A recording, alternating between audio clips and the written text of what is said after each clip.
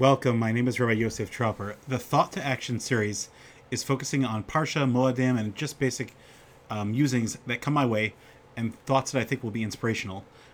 The basis of why I use this title is based on the Gemara in Kedushin, which says, very famous Gemara, Machshava Tova Kadosh Baruch Hu Mitzarfa L'Maisa. When you have a good thought, Hashem combines that to your action, which means that all Jews, in the essence of their hearts, want to be the most righteous and good people. And so what Hashem looks out for is when we put in the effort to do what's right, that counts towards the actual mitzvah in itself, because we are so close to doing what's right. And so I wanted to take that thought of Machshava Tova Mitzarfa L'Maisa, which is the reward that God gives, but also to focus on the Machshava Tova, how it's so important to have good thoughts, and how that will promote better action. And so the main focus, aside from the thought, is really the to action part. I want these thoughts to be inspiring and helpful.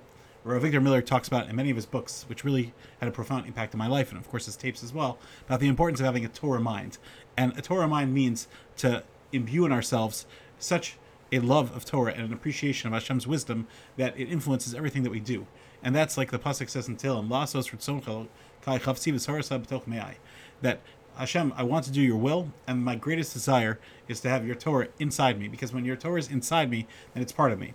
And there's a famous story that they used to say about Rav Chatzkel Levenstein, that if you opened him up, he didn't have blood inside him. He had emunah and bitachon running through him.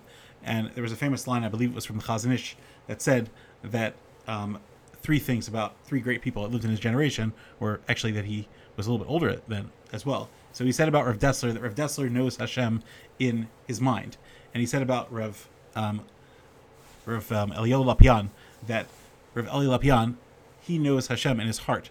And he said about Rav Chatzkel that Hashem knows Hashem in his eyes, just like it says Vayhi Yadav Emunah by Moshe, that his hands were faithful.